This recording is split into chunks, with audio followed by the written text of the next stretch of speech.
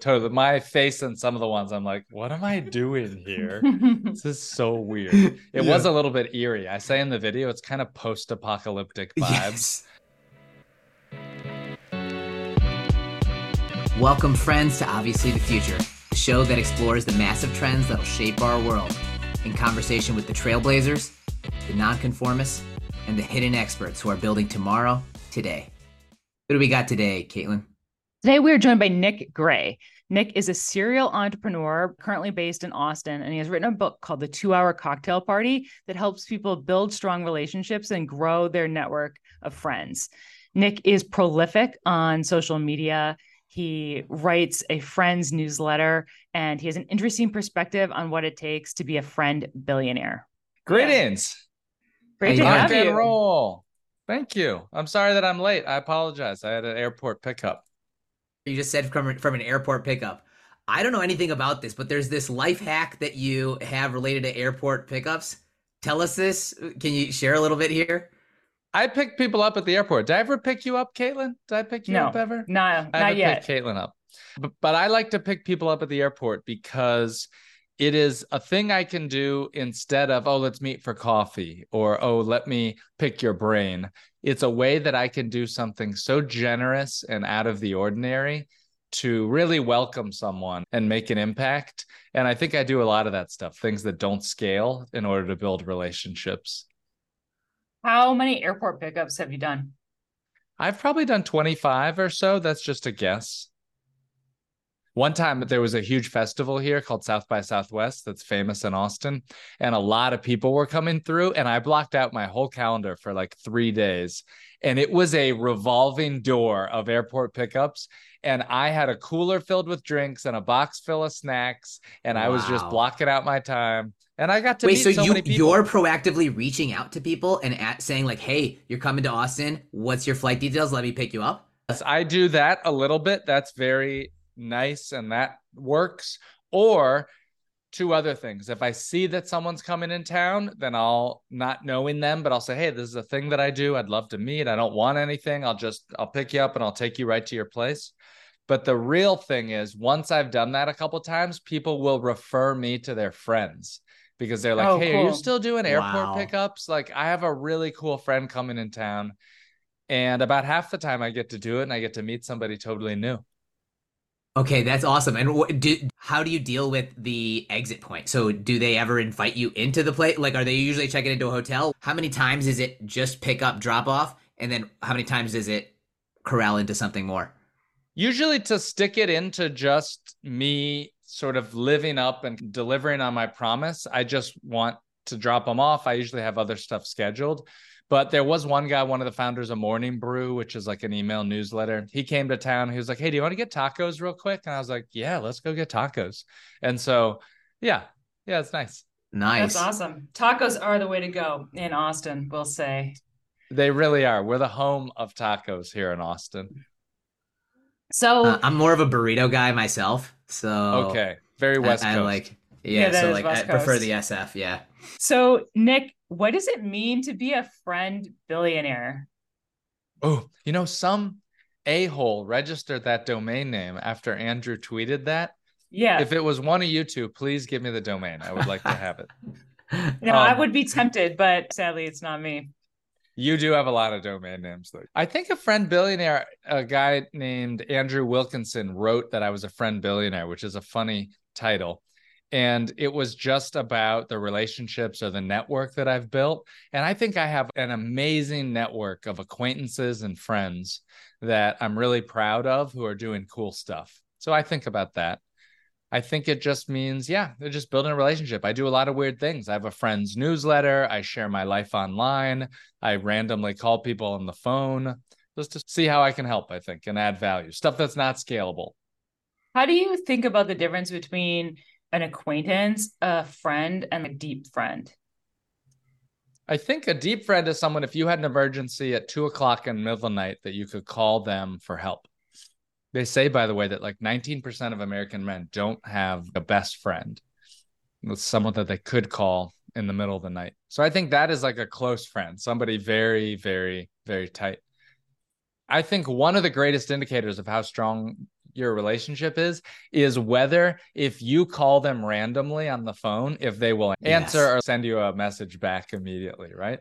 That is a good signal.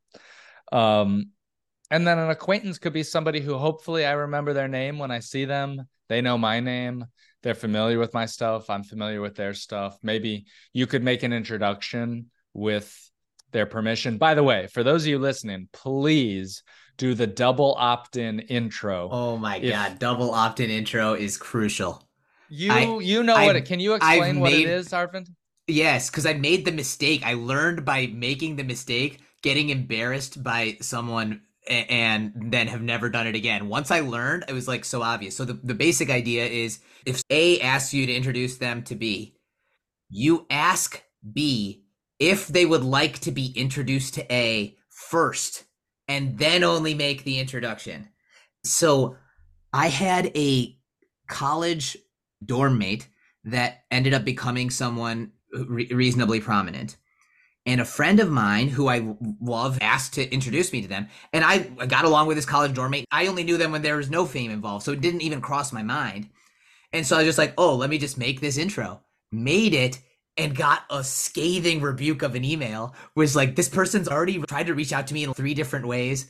And I've already said no. I was like, oh, I didn't even think about the potential receiver's end in that situation.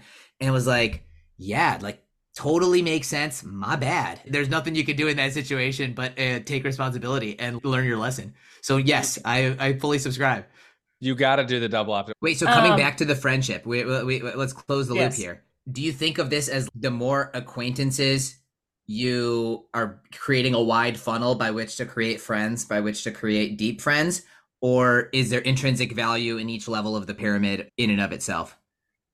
Yes, number one, I do think about it as a friendship funnel.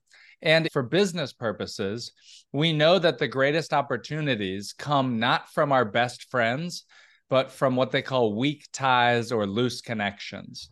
That's that random LinkedIn connection you have from 2 jobs ago, someone you met at a conference who happens to be sharing that they're now hiring. You find investors through friends of friends, things like that. And so I am a huge proponent of building your network of acquaintances because all big relationships start at the acquaintance phase. You don't just jump into an investor. You don't just jump into a best friend, a significant other, or a roommate. You go through the acquaintance phase. You get to know them first, and then something happens out of it. That's how relationships build. And so I think I do a pretty good job of building my network of acquaintances. But how do you go from friend to deep friend? I don't think that's my area of expertise, but I was talking to a friend and she was like, oh yeah, you need to really work on a project together. You need to have some sort of deep shared experience. That could be spending a weekend at a conference together. It could be flying on a plane together. It could be sitting next to them after a layover. It is some deep experience that you have with this person. And the only way to fast track time is to have that deep sort of experience a little bit of trauma together. That's why there's team building activities and games for businesses to try to accelerate those connections to an extent. But most of my work really involves in trying to help people grow top of funnel, new connections, hosting events that help you to grow top of funnel. You're a serial entrepreneur. You've started 2 companies. In some ways, How to Make Friends or the 2-Hour Cocktail Party is your 3rd big venture. Why did you decide after Museum Hack to write the book and make this your next mission? I got so much benefit from hosting parties myself. You know, I moved to New York City, wasn't really an extrovert, had not a lot of social skills. And I learned that instead of going to bad parties, I'd learn how to host a good party. And that really changed my life. It helped me launch my last company, Museum Hack, which turned into a multi-million-dollar business. I helped my friends who moved to new towns use the same format in order to meet people. And I wanted to write a book, but I wanted to do it on something that I could truly add value. What was my thing beyond just like stories or something? Like I really wanted to know how I could add the most value. And this Google Doc that was shared amongst friends of my step-by-step guide of how to host an event, I was like, oh, I think there could be something to that. like product market fit. You kept on getting more and more validation for that idea. And Yeah. you're like, the pull is pulling me towards this. I'm not pushing. Yes. Yes. It felt like the most value additive thing that I could do that I was an expert on. I've hosted hundreds and hundreds of events myself. And there is a formula that you can use to make them successful. And I wanted to share that. Awesome. And this is obviously the future, where we're talking to experts who can see the future that the rest of us may not be able to. What's something that, from the feedback you've received from people who've read it, what's something that you know about the future that maybe is not so obvious to others? I think when you think about live events, there's a lot more introverts or people with social anxiety that event planners or hosts don't really think about. I hear from a lot of people, they're like, no, bro, I'm going to be a chill host. I'm not going to do name tags. I'm not going to do icebreaker. I'm just going to be chill, bro. I'm just going to be chill. And I actually hear from a lot of people who say that, wow, I am so thankful that you had a little bit of structure. I really appreciate the name tags, the intros that you did. And it helps to loosen up events. So that thing certainly seems to be obviously the future. It's probably not super obvious, but the hunger for live events right now, the hunger for people wanting to meet up to go from online to IRL seems palpable, seems just people are tripping over themselves. And I think that there are so many, whether it's podcasts or communities that are having success hosting their own events, turning into sometimes, like with Capital Camp, multi-million-dollar businesses that they're building out of a community. So I think that's interesting. It's a hard business. It's not scalable. It's not venture class, perhaps, but it is a business. You've mentioned not scalable a couple times. So how is there something about not scalable that kind of attracts you secretly? It's easy for me to do, and we could just give a couple examples of those. Hosting cocktail parties and happy hours, right? The maximum I can comfortably host is 25 or 30. Giving airport rides takes about an hour of each one. Writing a book, selling a book where I only make $5, $6 per copy. Those are not massively scalable things that will ever make me a billionaire, but perhaps it'll be a stepping stone to something along the way. And I like doing those things. You have cultivated a lot of tips for in-person events and cocktail parties, but you're also a prolific social media poster across TikTok, Twitter, Instagram, and your friend's newsletter. I just had my first viral video. Did you see my video from the water park? Of course. I got an empty water park for only $50. I think because school started and no kids are around, I went on a Wednesday morning. But just wait, you have to do this. Try it with your friends. Okay, of course it's post-apocalyptic vibes, but it's also really fun. There were no lines for any. This one was my favorite. I got to ride it just again and again. I had a lot of fun. Go on a Wednesday morning right when doors open. Send this to a friend you want to go with. Yeah, it was awesome. 26 million views now. Wow. My first clip that like truly went viral. You know that you've made it and gone viral when people are having political fights in your comments that you don't even know about, videos that aren't even political. That's when you've made it. When people are fighting, when strangers are fighting in your mentions, that's when you made it. What do you think resonated so deeply about the video? Like, why this one versus any other? I think that idea of having a water park all to yourself deeply resonated with both Gen Z, millennials, Gen X. Just that idea of a very playful, fun adventure really resonated with people.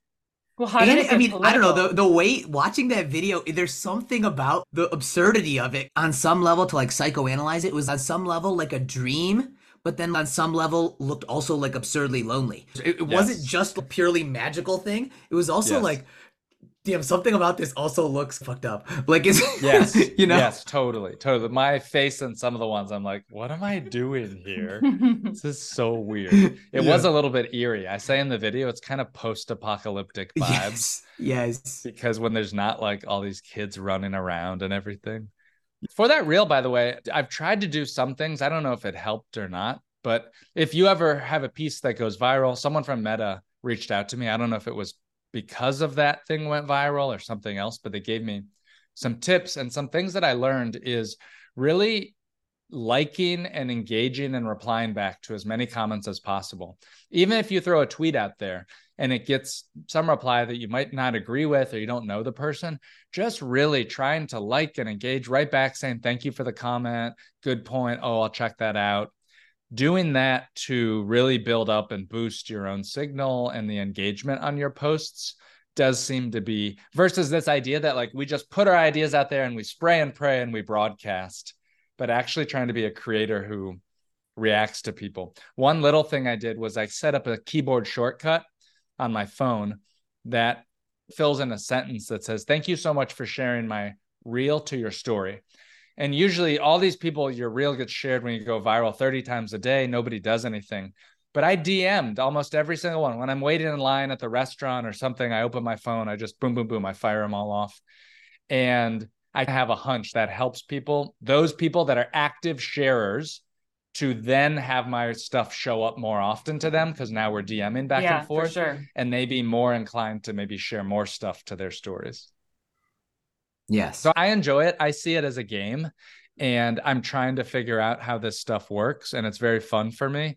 I wouldn't recommend a serious founder to try to go down that route. It does seem like there's a lot of wasted time in social media. Can we go into this dichotomy? So you like this game of engaging with online, but you also really like meeting people in real life. So which do you like more? Do you see them as complementary? Yeah, hugely complementary. I think that they lay the foundation to an extent, if you're laser targeted, for smoothing out the in-person introductions. And it's a double-edged sword. There's a lot of people who know what's going on in my life, and I know nothing of what's going on in their life. I was shopping at Costco the other day, and this woman came up, Nick, oh my God. I had like maybe met her once, and I did not, but she sees me online all the time. So she knows my name, everything about me, what's going on. And it's this like weird, great though. I love it. I love it so much. I think it lays a foundation. It just makes it easier. And the reality is that these days, before anybody, if you cold outreach to somebody, they're going to look you up online, and they're going to look at what's new, what's on your social media, what's being said. They're going to do a little due diligence on you. And so for me, it just makes those a little bit easier. It's true. I think one of the things that's interesting about, I've probably gone to quite a few Nick Gray cocktail hours at this point, but when you're hosting a cocktail hour, it's hard to engage the people that are there because you one-on-one, because you're writing name tags and like making sure everyone feels welcome. And so I imagine that the online presence really helps people feel like they get to know you after they've gone to an event, even though they haven't been able to engage you in a deep conversation maybe then. Yeah, I think it does help. By the way, I spent so many years of my life doing stories on Instagram, and that was interesting and good. I have a large number of people who watch those, and they're very loyal fan base, but the numbers never grew at all. It was basically flat. And it wasn't until I started to do Reels, which the platform is really boosting for short form video, that those are shareable. Those have dramatically grown my audience. And so I just think about sharing online and platforms. There's something unfortunate that I think we all three of us are in a lot of private WhatsApp groups or various other platforms, chat threads with people, that a lot of what we share and discuss and engage is not online. And there is something very special about having conversations online in public in ways that sort of can expose you to meeting new people. What's an example of the most interesting interaction you've had from someone you've just met online? Great question. There's a guy who his name is Syed, and he is in the WordPress world. And I had really wanted to connect with him. I learned about him in 2020, and I had reached out to him. And my thing is phone calls. I love phone calls. I think I'm good on the phone. I can get a lot done in 5 minutes. I can express my personality on a call. And of course, when I reached out to him first, no answer. Second time, oh, thanks very much. I don't do phone calls. You can send me an email with whatever you have, which is what I say to people sometimes as well.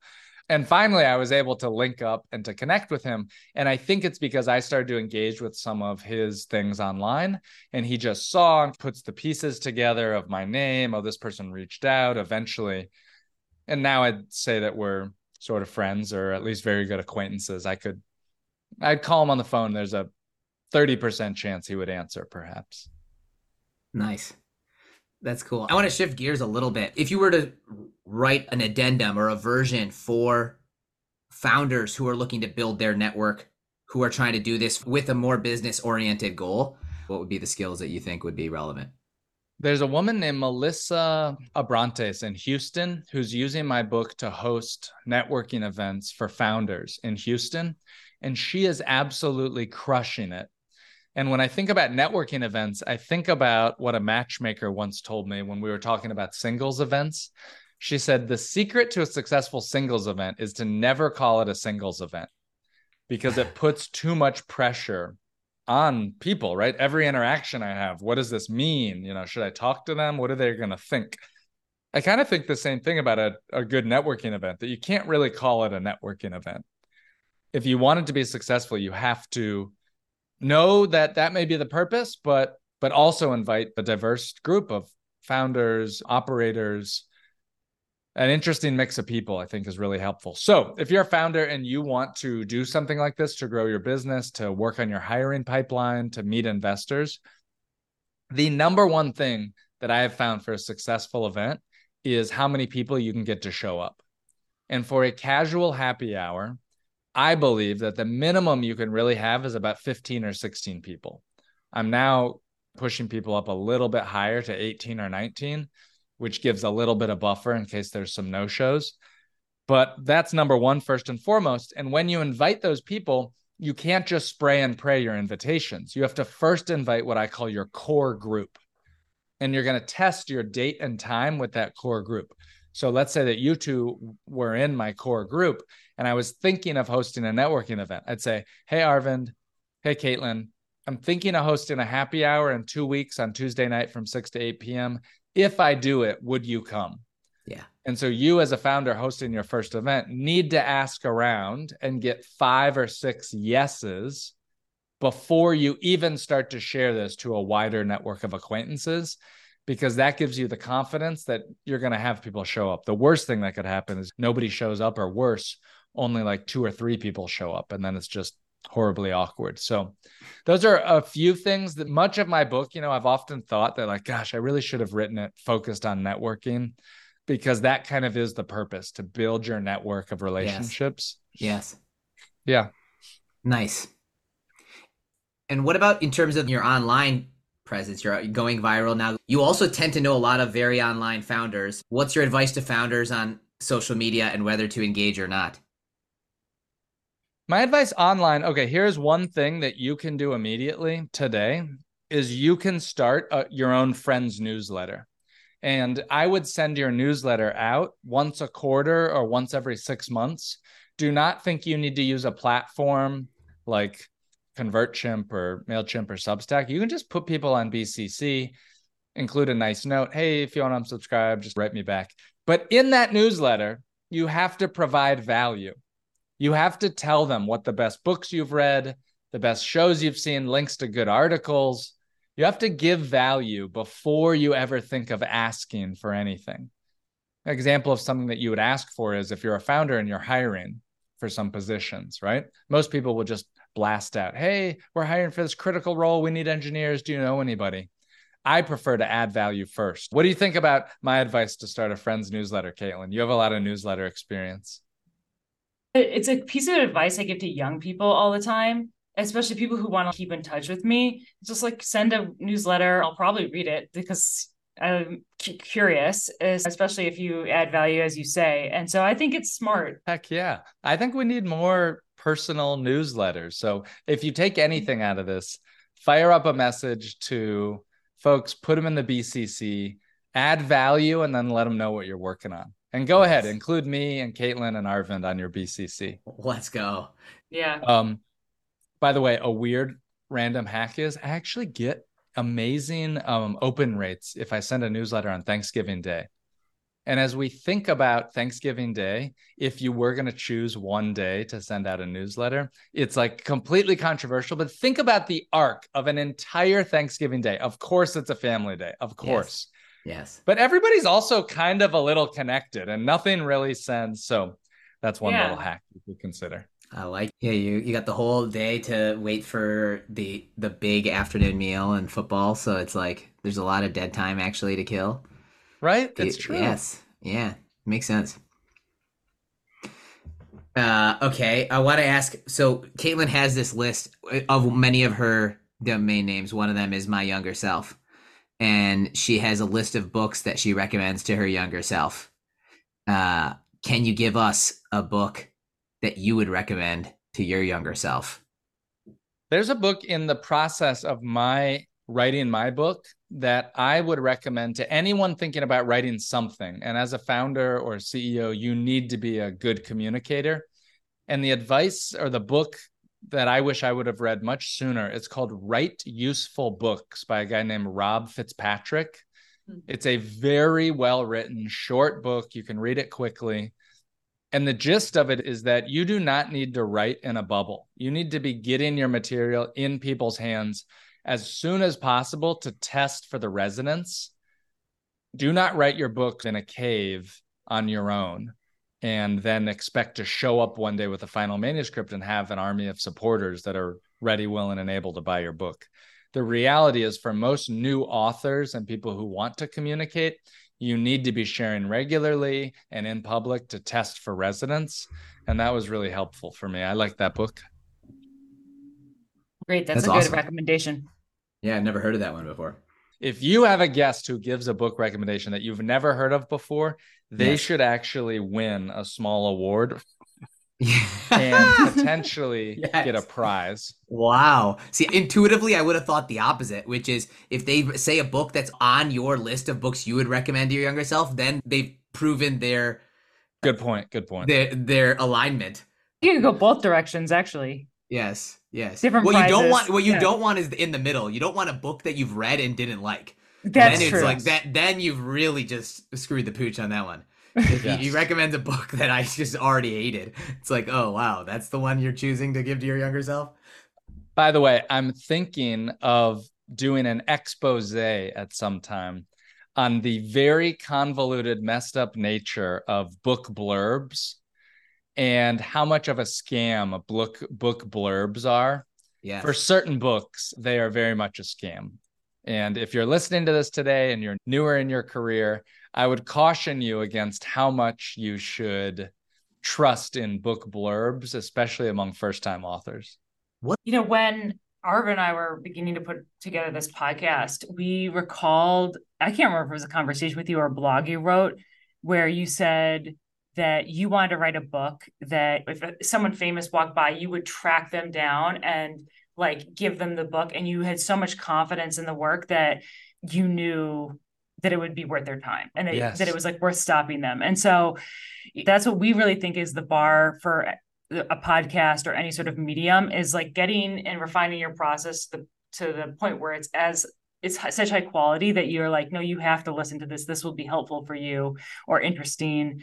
That's something that I say, is that for my book, I wanted to be so proud of it that if I saw a celebrity or a famous person, that I would run them down and say, oh my God, I'm a huge fan of your work. I busted my butt on this book. I truly think it's an amazing book. I would love, love, love to give you a copy.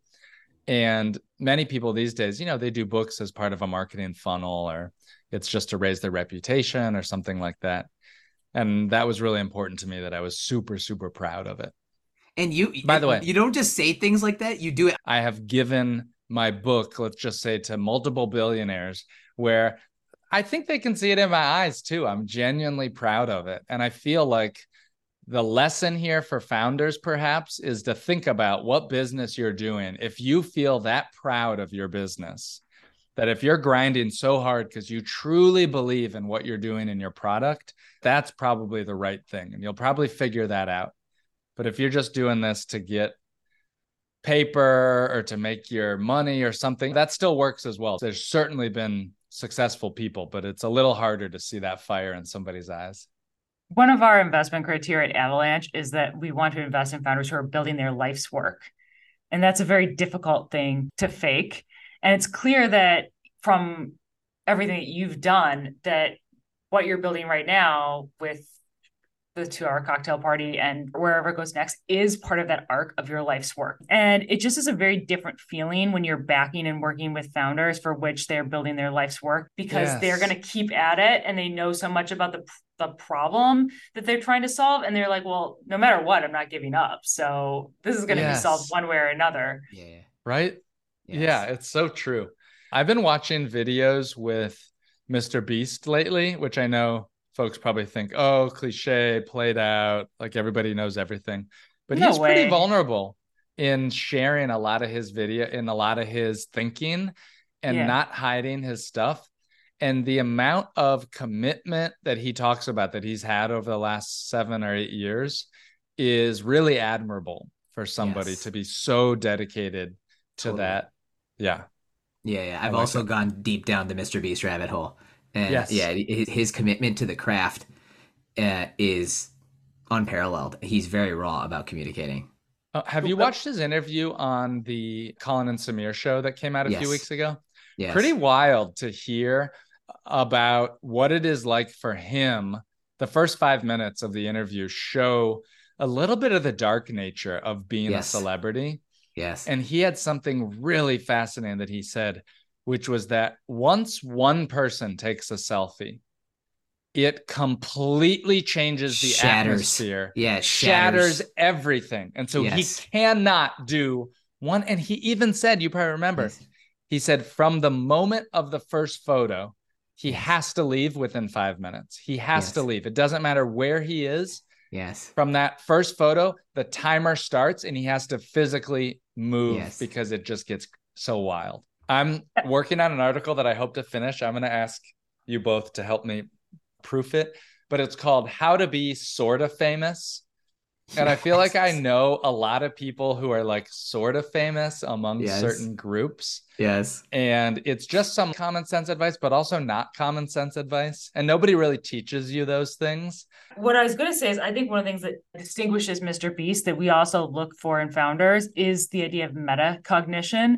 Like he is sharing his learning very actively. And that's the flywheel of massive success. And because he's learning so fast, and he also knows the algorithm changes and the game is changing. So he's not worried about protecting his IP today. He knows that he's ahead of everybody else and that his flywheel of learning will keep him ahead. How do you think about that flywheel of learning with founders?